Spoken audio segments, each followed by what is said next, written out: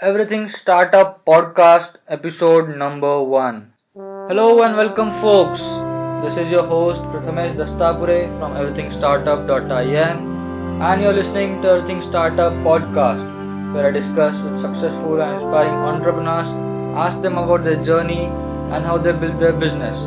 So let's get started. We have with us a powerful, impactful woman entrepreneur, a magical storyteller. She has been featured in Powerful Woman in Asia by Forbes. She brought TED to India for the first time. She is the founder of Ink Talks, Miss Lakshmi Praturi. Also, in discussion with Miss Lakshmi Praturi, I'll be accompanied by widely loved and followed digital marketer Jitendra Vaswani, founder of Bloggers Ideas. So, ma'am, could you just describe in short about Ink Talks? Yeah.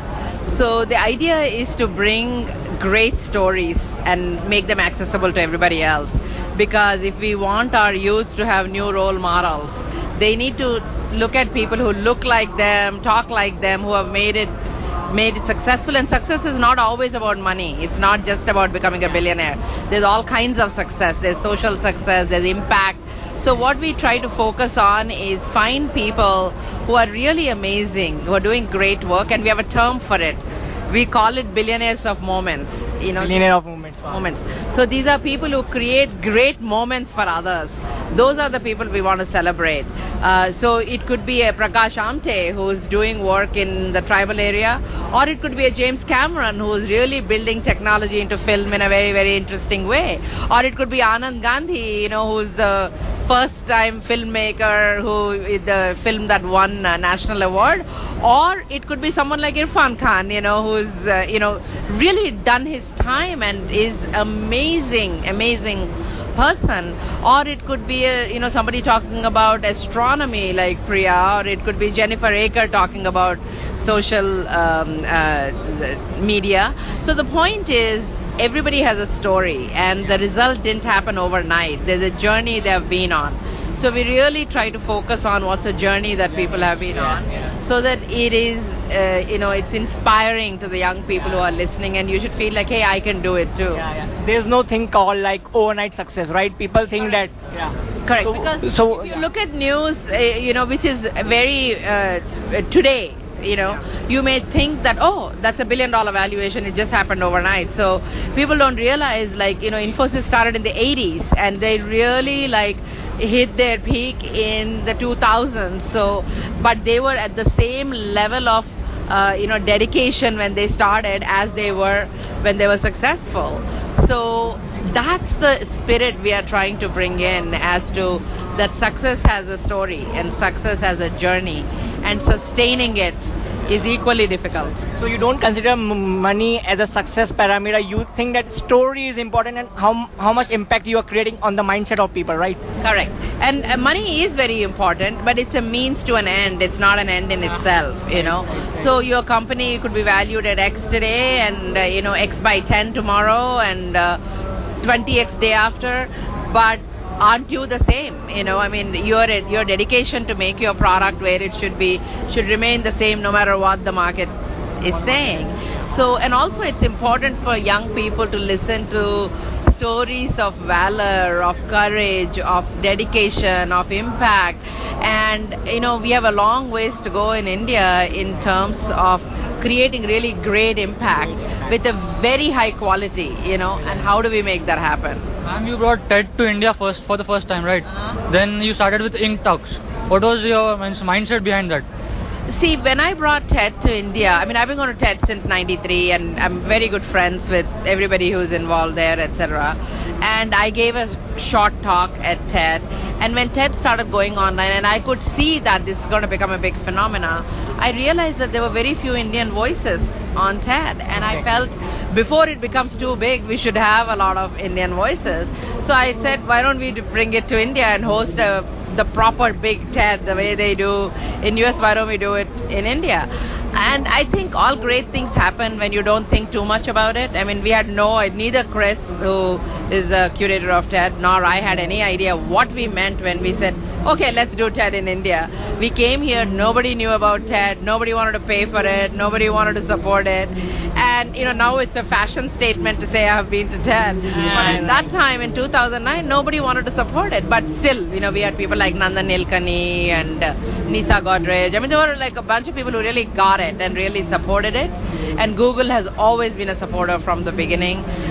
So we've off to a start. But the idea was we would do one TED India and then we would all go back to US. I had no intention of moving here. I've been away for 25 years. But I felt that, there are so many stories that need to be told in Asia that I think we need to learn how to tell our stories.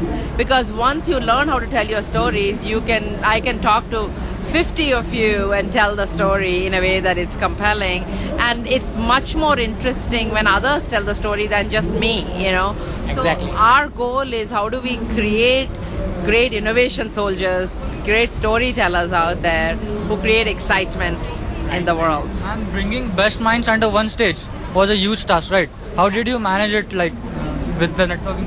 I worked in US for 25 years. I have been in technology. I've been working with game companies. I've worked with, Hollywood. I've worked with, Avid and, a lot of the different companies.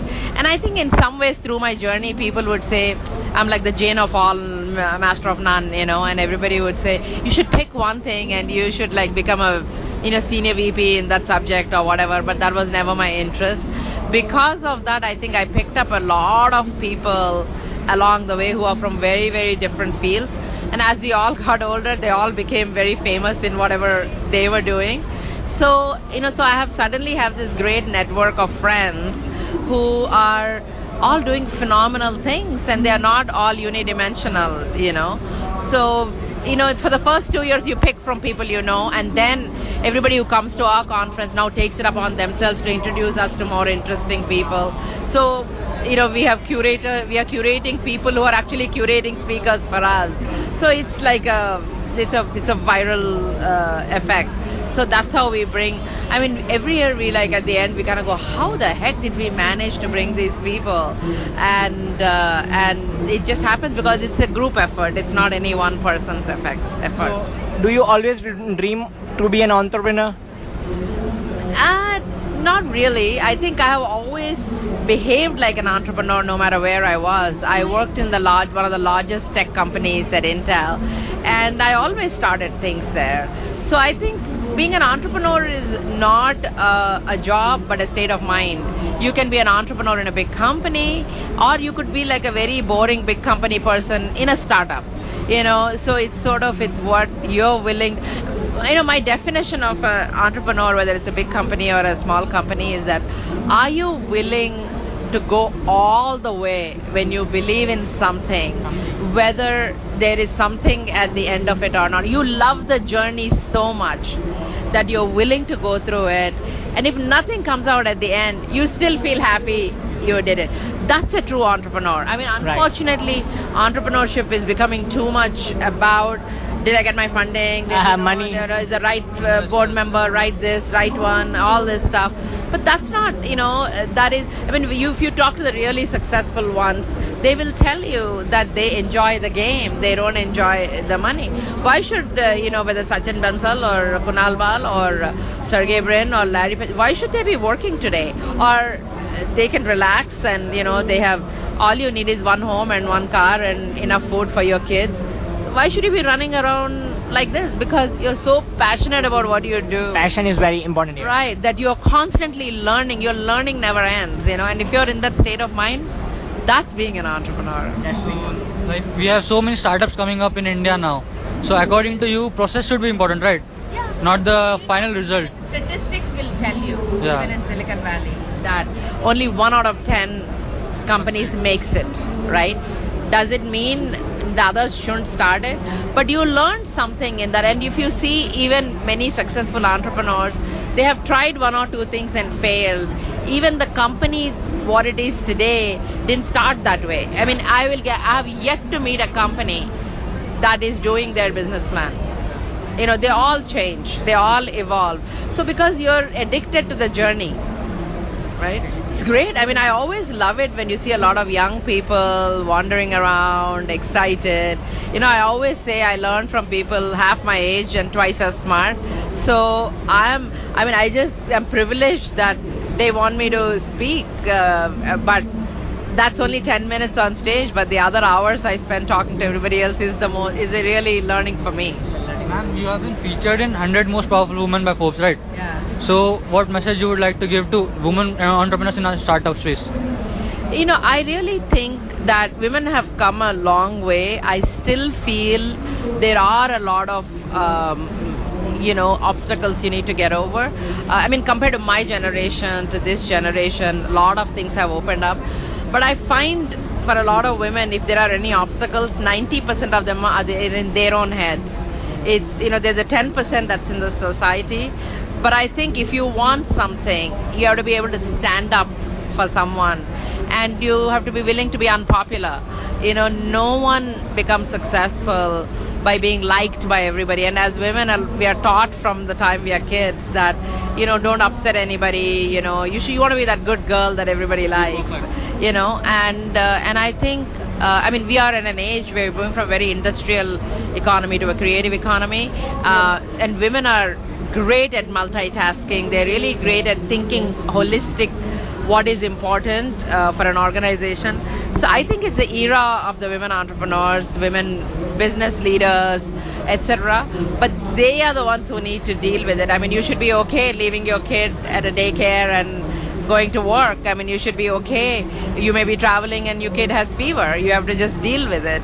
It's harder for women deal with it, and I think my husband says it very well, that it may seem like a martyr, like I'm sacrificing for anybody. He said that the problem is you think only you can do it and nobody else can. So he's like, when I go on a business trip, he says, don't call 20 times to tell me what to do. I know how to take care of a kid. So I had to get over a lot of things in my own head. It's nothing with him. I somehow feel only I can somehow save everybody, which is a myth. Thank you, ma'am. Thank you for sharing your journey, ma'am. Thank you. Sure. Thank you all for listening. To stay updated for new episodes, do subscribe and drop in your comments and reviews. And that's all for the first episode. I'll catch you up in the next one. Goodbye for now.